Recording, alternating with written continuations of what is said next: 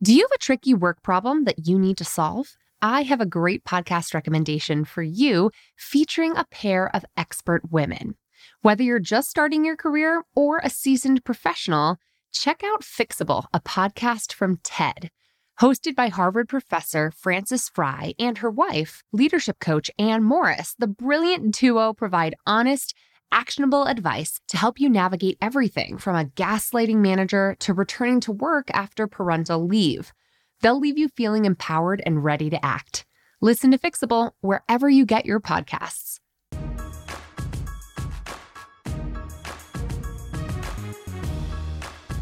Hello and welcome to the Bossed Up Podcast. I'm your host, Emily Aries, the founder and CEO of Bossed Up. And today's boss tip is all about how to support a friend or loved one who's going through a bit of a career crisis.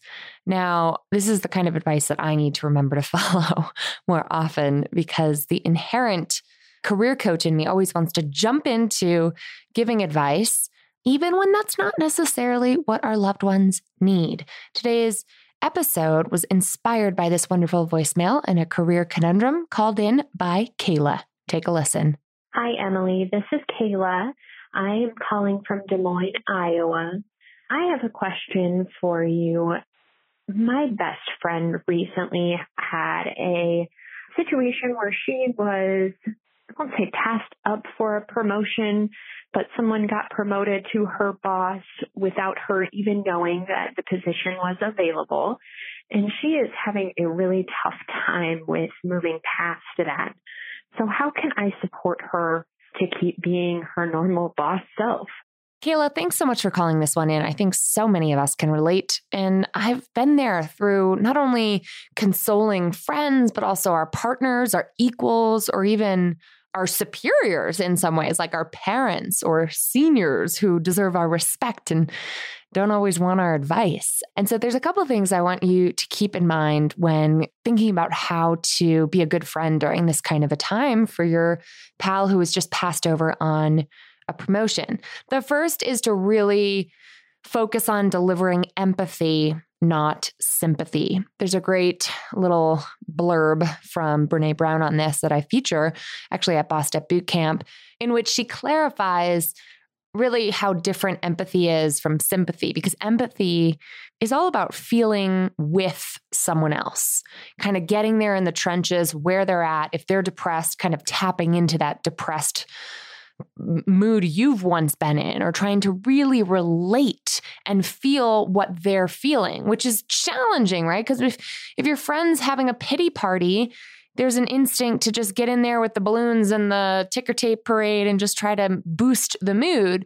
When in reality, you know, what fosters connection and being really seen and heard is the kind of empathy that's going to show that person that you can feel what they're feeling. It requires you to really tap into a part of yourself that's been there before. I had to really ask for this kind of empathy when I first started dating Brad, who is, you know, a very optimistic person. So when I would be having a bad day, would just try to cheer me up. And I said to him once, you know what I really need to hear you say to me when I'm having a bad day is just these words: "That sucks. I'm sorry." That's all I want to hear. You know, when you're having a shitty day, you just want to have someone say, you know, I'm validating your experience by saying, yeah, that is shitty. You know, and it's sort of mirroring back to them that, you know what, the way you're feeling is valid, is fair, is understandable. And I'm going to even maybe share a time in my life where I felt the same way and be there and sort of sit in that discomfort with that person. And so I think physical presence whenever possible, or even just spending quality time over the phone or video chat is so important for fostering connection. Sympathy, on the other hand, is not great for connection. It very much drives disconnection because it's like pitying somebody. Nobody wants to feel pitied.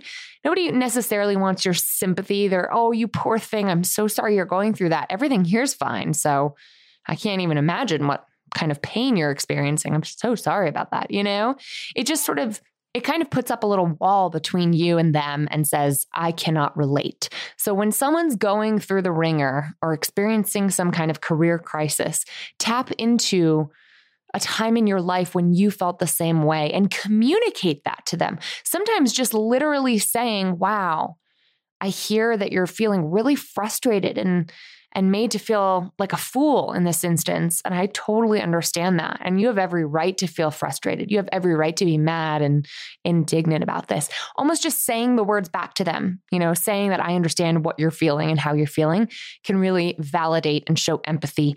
And empathy wins over sympathy any day. The second thing to keep in mind is, and this is really important for me or anyone who's kind of progress oriented and wants to jump right in and start problem solving, is to just ask before giving advice.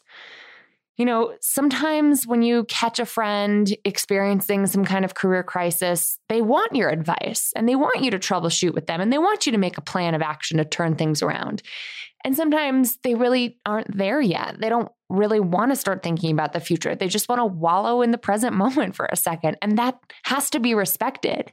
So don't get ahead of your friend, meet them where they're at. And you can always ask them when you're ready to make a plan, I'm here for it. I am happy to help problem solve and troubleshoot this thing with you when you're ready. But in the meantime, if you just want to sit around and listen to Adele and drink a bottle of wine, I'm here for that too, So just know that sometimes giving advice up front is unsolicited, unwelcome, and not appropriate. So ask consent before diving in with your plan of action.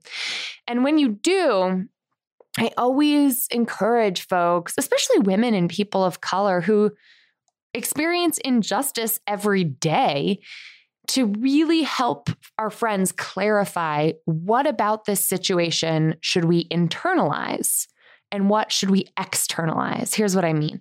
When your friend got passed over for a promotion, there may have been a lesson to be learned by that.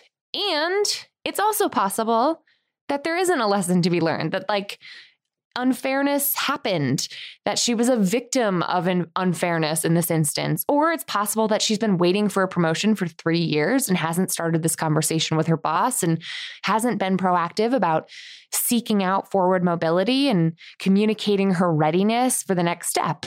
So I don't know the details of your friend's circumstance enough to weigh in on that specifically, but one of the critical things for us to really keep in mind is whenever we are brought to these kinds of inflection points, these change moments, these choice moments in our lives that we didn't bring ourselves to, but rather we found ourselves brought to, you really want to differentiate between, okay, what should I internalize as something that I could be doing better or differently in the future versus what should I just externalize and say, this had nothing to do with me. This had to do with the fact that my boss makes snap judgments and has made a terrible call here because of reasons that have nothing to do with me.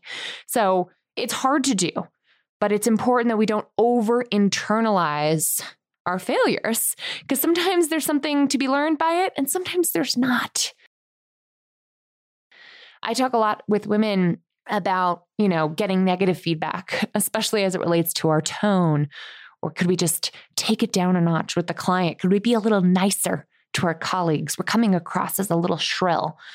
Sometimes there's just a bunch of bias and BS and injustice wrapped up in the feedback we get. And sometimes there's a lesson to be learned. Don't take all feedback at face value, is what I'm trying to say. Our failures are never entirely about us. And it really can help to have an outsider who loves you, who values you, who will be honest with you about how we should parse through what happens to us for those nuggets of wisdom that we can really act on and change within ourselves versus what has nothing to do with us and what we should definitely not change because of, if that makes sense. And one way that you can really leave your friend with a confidence boost that has nothing to do with where she's at right now, but very much paints a picture of where she can go in the future, is to try and remind her of a past example in which she overcame a similar kind of challenge. Showing that you believe in your friend based on her own past experiences is the best way to remind her of her inner strength, to remind her of her resilience, her ability to overcome, not to be perfect, not your expectation for her to never falter, but her expectation to pick herself up and try it again, just like she has before. I hope this advice helps you as you're supporting your friend navigating a career kerfuffle. Can I say that word? Is that a silly word? $10 word there, but a career crisis of any kind. And if you find this advice helpful, if you put these best practices in place, do let me know. Keep those career conundrums calling in. I've been getting a lot more voicemails lately, sharing your best boss moves of the year. And I can't wait to feature y'all on some of our upcoming episodes. If you've got a career conundrum or a boss move to share, dial the Bossed Up hotline now at 910-668-BOSS or 2677. And in the meantime, keep bossing in pursuit of your purpose, and together we'll lift as we climb.